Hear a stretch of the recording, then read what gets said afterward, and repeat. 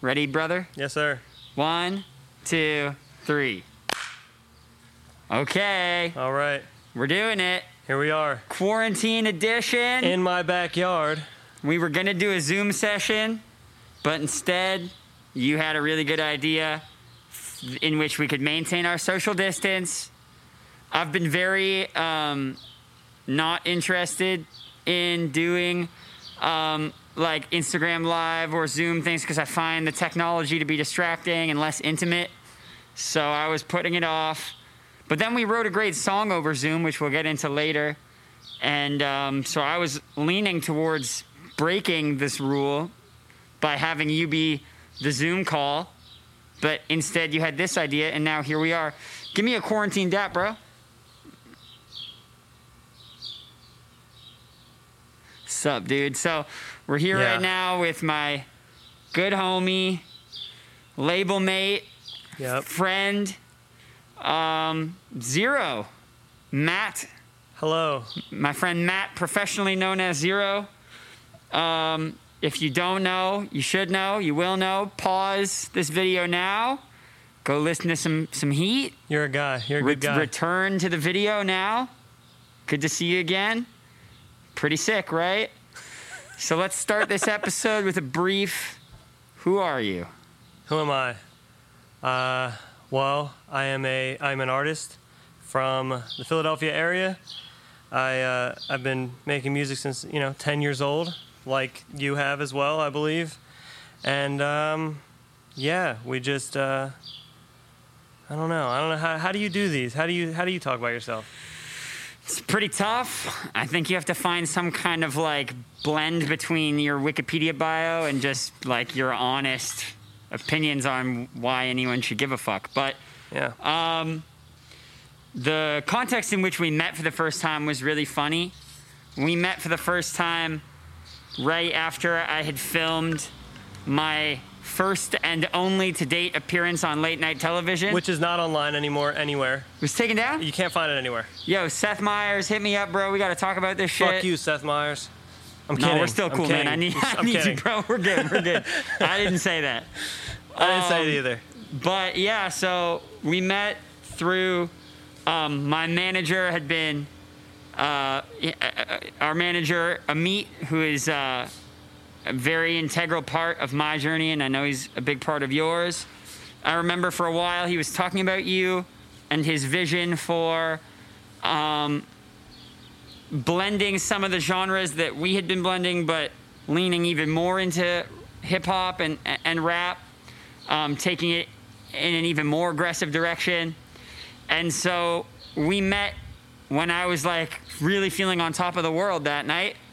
I was very much riding a high, and ever since then I've been watching your steady ascension, and for the most part I've been very happy about watching that. There have been times where when my journey has been up and down, when I get low, there are times where I get a little jealous or like competitive with the way that, because we have the same team, the time that they spend, but I know ultimately my life is better and everyone's life is better when I am just genuinely happy for everybody else. But it's so funny. I distinctly remember this one time where I was going to Warner Records for like a gig or something, for like a label party, and I showed up early and the whole team was there having that meeting with you right before me. And I'm not gonna lie, I did feel some type of way about that. I did make my feelings heard. I do remember that our mutual A&R, I'll never let him live this down, he took a picture with the two of us and was like, wow, it's like the old school and the new school. I was like, bro, you signed me like 16 months ago. Are you fucking kidding me? Like, oh man, I hated that. But at the same time, I also am just, regardless of how things go, I know that you've just been a really good dude through and through, and your music has just steadily been rising. So why don't you take us from the beginning of, I know you said you were making music when you were 10 years old. Talk about the environment that you grew up in, talk about family, how that relates to how you make music, and talk about transitioning from being a rapper to an alternative artist, which I can certainly relate to. Yeah. Yeah, my mom actually sent me a video today of me at I don't know, 10 years old rapping a verse, and I was like, don't ever send this to me again. I don't ever want to see this again. She loves it, but it'll be in the Netflix doc someday. Yeah, she said something along the lines of that. You know, she's a mom. Yeah, I mean, growing up, I grew up, as far as I can remember back, 2 years old, my mom met my stepdad. So my dad wasn't really in my life due to drugs and shit, you know what I mean? Don't really want to spend the whole time talking about that. But, you know, that kind of thing is, I guess, like a angering part of your life, you know, when someone, especially a parent or someone, is, not available for you. Eventually, overdose, died when I was, 16. And, you know, he's always a good guy, but kind of, you know, the anger thing. And I feel like that's kind of where music would let me express that feeling, you know what I'm saying? Because I'm not an angry person at all, but it's easy to let shit out over music, and I've kind of always just dealt with everything that way. And then to get into the actual making of the music, when I was fucking 10 maybe, my brother had this Meek Mill CD that he bought from Meek Mill, I believe, and was playing it all the time, and I was like, bro, that's crazy. I am Meek Mill. I feel like I am Meek Mill. I gotta be. I listen to it all the time. So then that, and then the Carter 2, and then Slipknot's first album from my dad, because I did see my dad a lot growing up when supervised visits or whatever. He took me to a Red Jumpsuit Apparatus concert for my first concert ever. Wow. Yeah. And that's kind of my main influences, I would say, is Lil Wayne, Meek Mill, and Slipknot, you know? Yeah. The embodiment that of would those be a really three. Interesting dinner party for sure. Yeah, I'm going to invite them all over. See how Corey and the guys feel about Meek and Wayne. There are two things there two different paths that I totally resonate with. Number one, I totally know that feeling from my earliest memories of listening to In the End by Linkin Park or Renegades by Eminem and Jay-Z. I always remember feeling this really instinctual connection to these artists that I thought was really normal, but I later learned was actually that other people don't feel. Lots of people hear music and never feel this urge to have a conversation. For me, that was the most obvious thing in the world. Okay, this person said something, I should say something back now. For sure.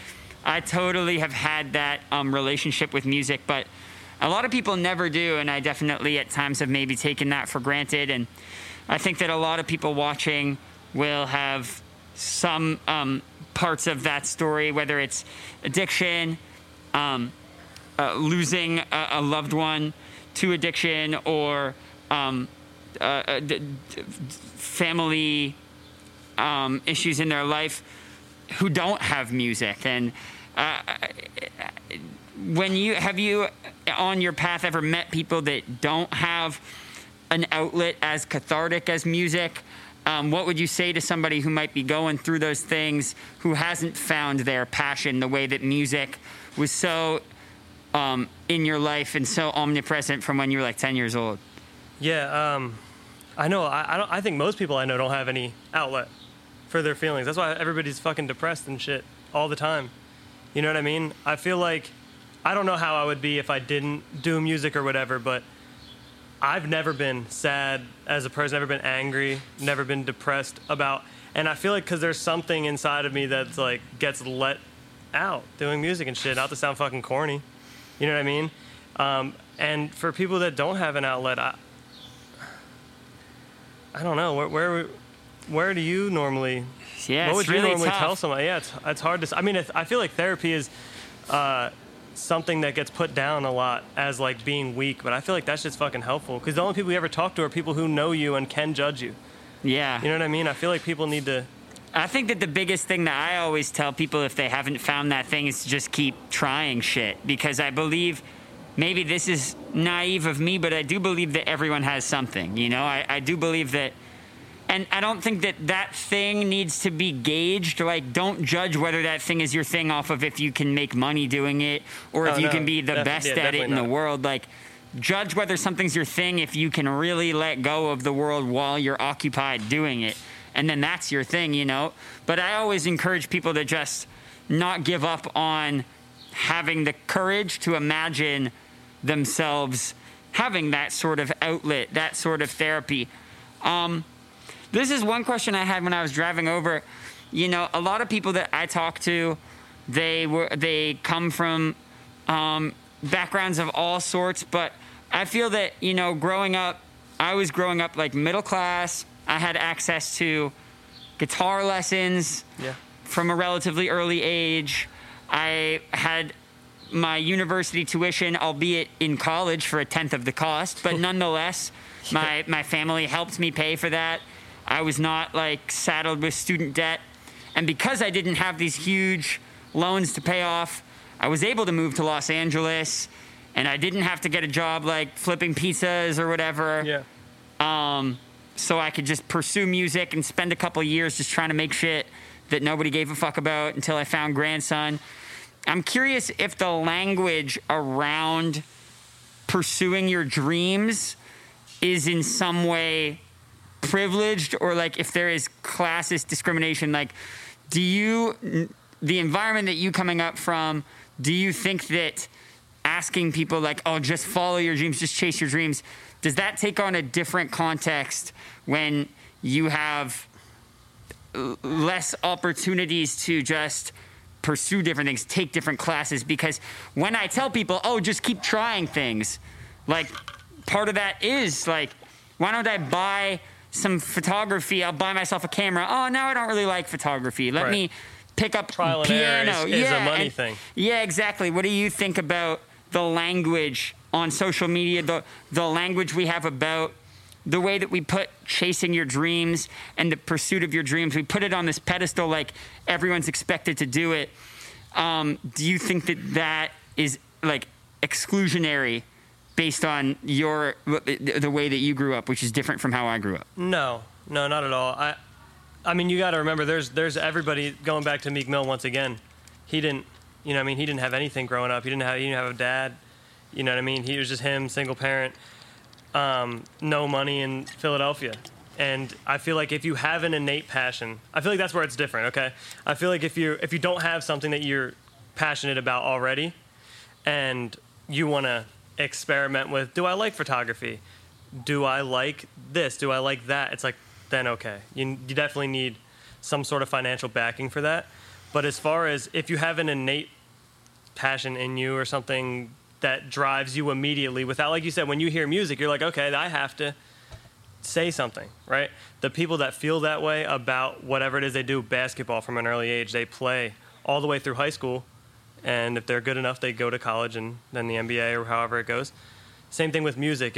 If you're innately, passionate about music from birth, or from, whenever the fuck that time comes, I don't think financial limiting goes against that. Do you know what I'm trying to say? Mm-hmm. Like, I feel like if you are the trial and error guy, then yeah, you probably should be upper class, where you can just buy a $2,000 camera, buy a $3,000 laptop. And if you don't like it, go do something else with another $5,000 if the money is like readily available. If not, and you have that passion that you're born with, I feel like there's no social limiting. Yeah, and there's a lot of different ways to experiment and dip your toes in with, like, my girlfriend told a story where she thought she wanted to get into music production. So on her birthday in high school, she went to her dad with this list of like all these softwares and all the shit she needed. And he said, why don't we get you the trial versions? Why don't you take a week? And if you love this stuff and if you can't get enough of it, then we'll start figuring out how to get all those things. Sounds like a smart guy. Smart guy, and she ended up pretty smart too. I want to talk about that transition. So you start making music, you start putting out hip-hop songs, you build some buzz in your city. I've spoken to other artists that have gone one direction artistically and then gone another. I'm certainly one of them. But I feel like you really had some momentum going. You really had a bit more to lose than I think that I did when I made that pivot. Like, I didn't really have much in the way of fans or anything. So when I had this idea to start putting together this project, it was kind of like, you know, fuck it. What's the worst that could happen? I could end up right here with no fans and no money. So talk about what it meant to, like, risk that audience. And have you had moments where you doubted yourself in that transition and where you're at with it now? You know, Amit is very comforting. So he's a very easy transitional piece. You know what I mean? He definitely will make you feel like shit's gonna go well. This is our manager. Yeah, you said that. I don't know. People, I know. Go on. Yeah, making the transition. I was making my whole living off of this shit. Like, you know, I laid tile for 3-4 years. Well, I was a helper to laying tile for about 3-4 years. I did it every day. 11th grade summer, I left class early every single day. 12th grade, and then for like 3 years after high school. And then I finally started picking up traction on Spotify and shit like that, like, you know, 400,000 monthly or whatever. Did like, you know, 12 million plays in that first year that I gained traction. I didn't need a job anymore. I was making more money than I ever have been. And then Amit was like, yo, why don't we delete it all and like start new? Because that's what you were talking about, what you wanted to do. And it was scary. It was definitely scary. I had like 85,000 YouTube subscribers. Like, I had a lot of shit going. But, you know, he was kind of telling me, when I was telling him what I wanted to do with it, start going heavier with the music, start getting away from rapping on every single song, because anybody with a mic can do that now. You know what I mean? And I feel like building the production up bigger was a process, and rebranding myself to another name. It was just a lot. And I kind of always wanted to do it, but you're definitely scared of losing your livelihood that you just spent your whole life trying to gain. I had music on Spotify before I even knew what it was, because you select all stores when you upload that shit for iTunes or whatever. The transition was pretty. It wasn't rough at all, because the first song we did that you helped me write came out, and it started doing great immediately. And then I definitely had a lot of people mad at me. You know, I still get like, yo, man, you're the fucking worst. You should definitely not do this. And it doesn't really bother me, but it definitely makes me think how much longer this is going to be, because I have to either get rid of all those people or convert them, get a whole new fan base from scratch if none of them like me anymore. You know what I mean? And it's rough. But it's rough but seamless. Does that make sense? Yeah, and I think that inevitably you're going to have those people, even if you were starting from scratch, oh yeah, for sure, starting from nothing. And ultimately, you were on a trajectory to making music one way and having certain needs met and other ones unfulfilled. So in that scenario, you had your bills paid, you had your monthly subscribers and listeners, but you didn't have as much pride in the music you were making. You weren't 100%. You weren't taking it into uncharted territory. You were doing something that felt redundant that everybody could do. Now you're doing something that is unique, that you are firmly in your own lane, but you have to build that in an environment, and especially in rock music, a lot of those people aren't on Spotify, and they're not on Instagram, especially. A lot of the biggest rock bands in the world, the Breaking Benjamins or whatever, like, their engagement is nowhere near some 14-year-old kid doing dances in his backyard, but they're playing to 60,000 people a night. So I think a big thing is just touring relentlessly, which must be extremely frustrating, because I know you were on your way to doing that, as we all were. We'll get to that later.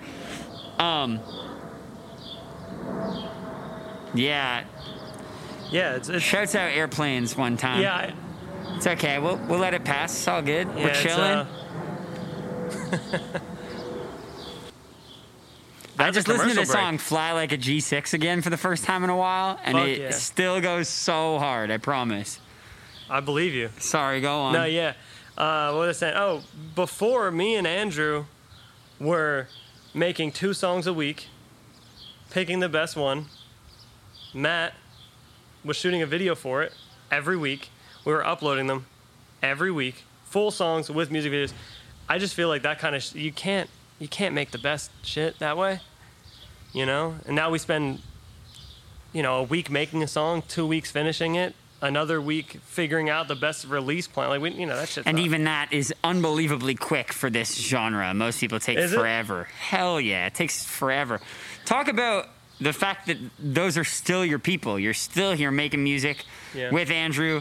You're still here making videos with Matt. I think a lot of people in transitioning, a lot of people put a lot of resentment on the environment around them as if it's somehow everybody else's fault that their dreams aren't being fulfilled. So you woke up one day and realized you were willing to risk all this, but you were able to do so while still putting that on you instead of taking it out on the people around you, and you guys are still here doing that.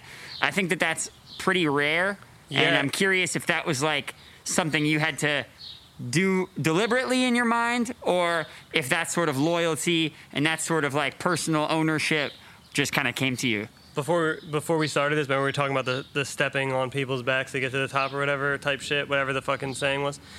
Yeah, fuck that saying. I hate it. And when we transitioned Amit, once again, damn, we're bringing this guy up relentlessly. He deserves it. It makes a lot of sense. He deserves it. He was like, yo, I love your production. I love your video shit. I like all the songs you're doing. They just aren't huge songs. Like, every song could be way better. Like, let me just help you. Let me guide you. Let you do the things that you actually want to do. He's not there limiting our creative control. That's the last thing he's doing, actually. And having him, help us move along to the shit that we actually want to do and gives us something that we're actually proud of putting out instead of rush releasing a song every week. I don't know. You know what I mean? And then now we live together, all 3 of us, in my backyard. We live back here. And it's, Thank you for taking down the tents. Yeah, it was a badminton. We play badminton a lot. You ever seen the Ty Lopez video? He's like, in my garage. Well, in my backyard. I don't know what the fuck you're talking about. I'll send it to you later. Well, this podcast is kind of like I guess it's centered around this concept of why, and I feel like you very intuitively found music. You had these certain things in your past that developed these seeds of anger, maybe, or aggression or resentment, and at an early age you learned how to put that in to the music that you were doing as opposed to translating it into real life. And I guess in writing music and doing all of this, like, is that your why? Do you think about doing that for somebody else? Like, what propels you to work this hard towards music? Is it about your own livelihood and your own family, or is it about the other person on the other end of the song? Because I don't think that there's a right or wrong answer. Yeah.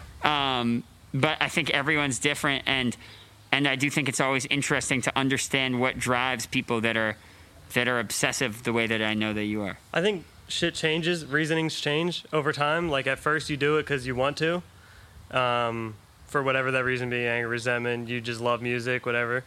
And then I think it changes once you see that it helps people or whatever. You're like more focused on, okay, let me give people something that they can lean back on, while it also lets me make myself feel better or more, whatever that feeling is.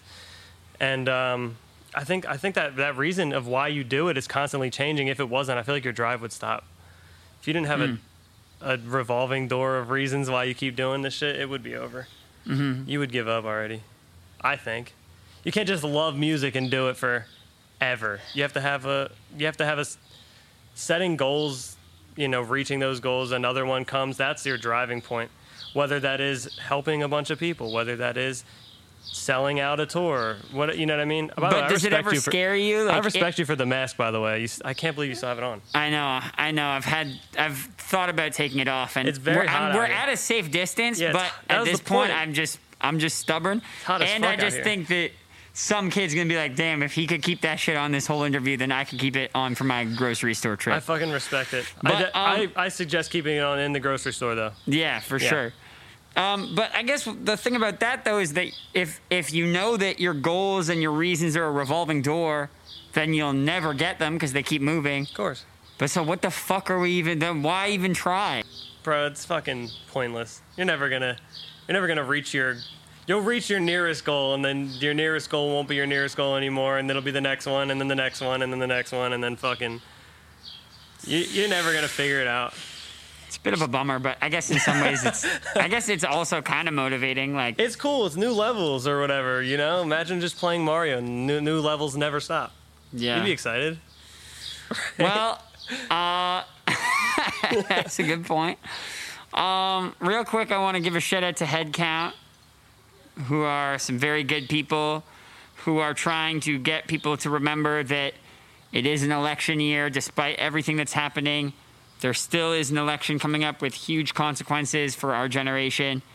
And so if you text voter XX to 40649, you get registered for Headcount's election alerts. You can win a free guitar. Shouts out Gibson Guitars. And so for this segment, is there anything going on in the world right now that makes you want to have your voice heard and exercise your right to vote? Is there any one particular issue that, like, really you think is either not being talked about or just, like, really pisses you off? Healthcare. I mean, it's not that it's not being talked about, but that's what fucking pisses me. Healthcare is awful. Obviously, I've told you before, like, my girlfriend's had a number of surgeries, brain aneurysm, stroke, all that shit. And she can't get healthcare to save her life. To literally save her life, I guess. Not a saying. And that shit's, it's trash. I know Canada has great healthcare, right? Canada does have great health care. I've mentioned on this podcast before that my father, unfortunately, had to get surgery last year. Thankfully, he has recovered fully, but the entire process was it was really smooth. It's really smooth. He got really good advice. He had multiple check-ins. He got this laparoscopic surgery and barely paid anything for it.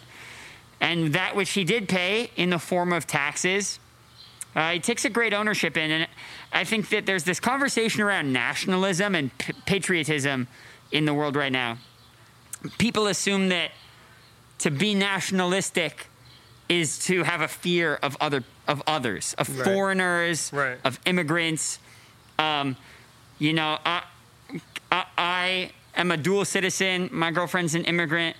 And what somebody is saying by having a giant American flag waving in their front lawn means something different in this generation than it has in the past. For sure. She thinks that by seeing a flag waving in somebody's lawn, that means that she's not allowed in for the color of her skin or for her religious preference. And I think that when I think about nationalism, it's a tool with which you can create mass cooperation, you know? Like, so back in the day, you only knew the 100 other people in your village or whatever.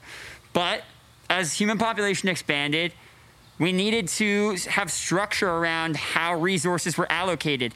The way that taxes in California and New York are going to supporting Kentucky and, you know, Right. states in the middle of America right now in a tragedy like this. So, in theory, nationalism is actually a tool to encourage cooperation. And I know in Canada, certainly, there are certain people that disagree, of course, but my dad takes great pride in paying more in taxes, having immigrated from America to Canada, because he knows that paying an extra 10, 20% means the person next to him on the street is going to be able to get that same surgery that he got and not have to bankrupt his or her family Fear for that. for their life, honestly. And yeah. the other thing about it, if this is teaching us anything right now, it's that we are a hive, you know, like the way that humans have to get along especially in cities where there's much more reliance on mass transit. Like, yo, if the person next to you on the bus is sick, you're getting sick. Yep. So this idea that any version of healthcare is private at all, like, no, if one part of the system shuts down, the whole system shuts down. So I think that hopefully certain people are waking up to our responsibility for one another, and healthcare is just one example of that. But unfortunately, I just have a hard time remaining optimistic about whether that's realistic when certain people are only getting news from places that have no obligation to give you facts. So some people think that America is leading the charge here, and we are leading the charge in dead bodies, in people that are sick right now. So I don't want to get too into it because this is a podcast about pursuing your purpose and finding your purpose. But real quick, I do want to talk about if there's one thing that this COVID-19 bullshit has shown artists, it's really the value of being self-reliant. So, you know, there were certain situations. I feel so grateful that the bulk of the creative work I knew I needed to do this year was already done by mid-March when it comes to writing songs, because the way that I work is very team-oriented, but the way that you guys have it set up here, the way that you take such pride in producing and engineering some of your own vocals, engineering the vocals for our song. Like, we did our whole song together. We wrote it on Zoom. I recorded the vocals on my end. You tuned them and produced them. I mean, you didn't tune them. I never used tune. My vocals are immaculate all the time. He never tunes his vocals. This but man in theory, is a fucking... you would have tuned them if I needed it, which I absolutely didn't. No chance. Never. And he doesn't need distortion either. Absolutely not. Absolutely not. In the vocals. Talk about like how you guys have navigated this time. What have you learned from it, if anything? And what about this has sucked as well? Yeah. Luckily, as we already talked about, I live with Matt and Andrew, so we do not need a social distance. We can hug it out all day. You know what I mean? That's lucky for us. And Andrew's the only person that works on my production 95% of the time. So we make our shit together. We shoot our one takes for, you know, the sake of getting shit out there. And it's been great. There's been no difference in our creative process, honestly, because this is how we've always done our shit, just me and him. You know what I mean? We do take Zoom sessions now a lot because a lot of people are more available than they ever have been. No touring, everything falling through. So you get to meet a lot of people that you probably never would have worked with through Zoom. So that's good for that. But and then I've been engineering myself since I was like 14 years old. So it's kind of, you know, instilled in what I do. And yeah, we knocked that song out in like an hour. Like, yeah, for the we most really part. banged it out. We had a different idea that we had started, and then it wasn't really going as well as I would have liked. But then we just switched gears, and Andrew also produced my song "How About Now" with Femme. So he did 2 songs on this acoustic project, and I can't think of a more appropriate way to wrap up this iteration. This will be the last acoustic song that we put out this year. We will be doing more XXWhy sessions and seasons. I'm really looking forward to that, but this has been really fun, and I knew that inevitably we would be able to collaborate and tour together, and I'm very grateful because these teams are so small and incestuous. I feel very grateful that we can be truly supportive of one another, and I really want you guys to win. So thank you for taking the time. I can't believe I made it through this whole thing with this mask on. If I can do this shit, sitting here sweating for 40 minutes, I know your ass can stay home. I would like to point out real quick that we are about, I said this already, 40 feet, 30 feet?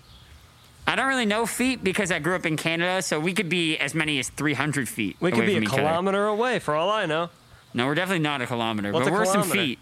I'm going to take this off, but once the camera stops rolling, and then I'm going to leave. Point is, we are social distancing. He came through the back gate. We never shook hands. We did not hug it out as we normally do. Let's dap it up, bro. Thank you so much for your time.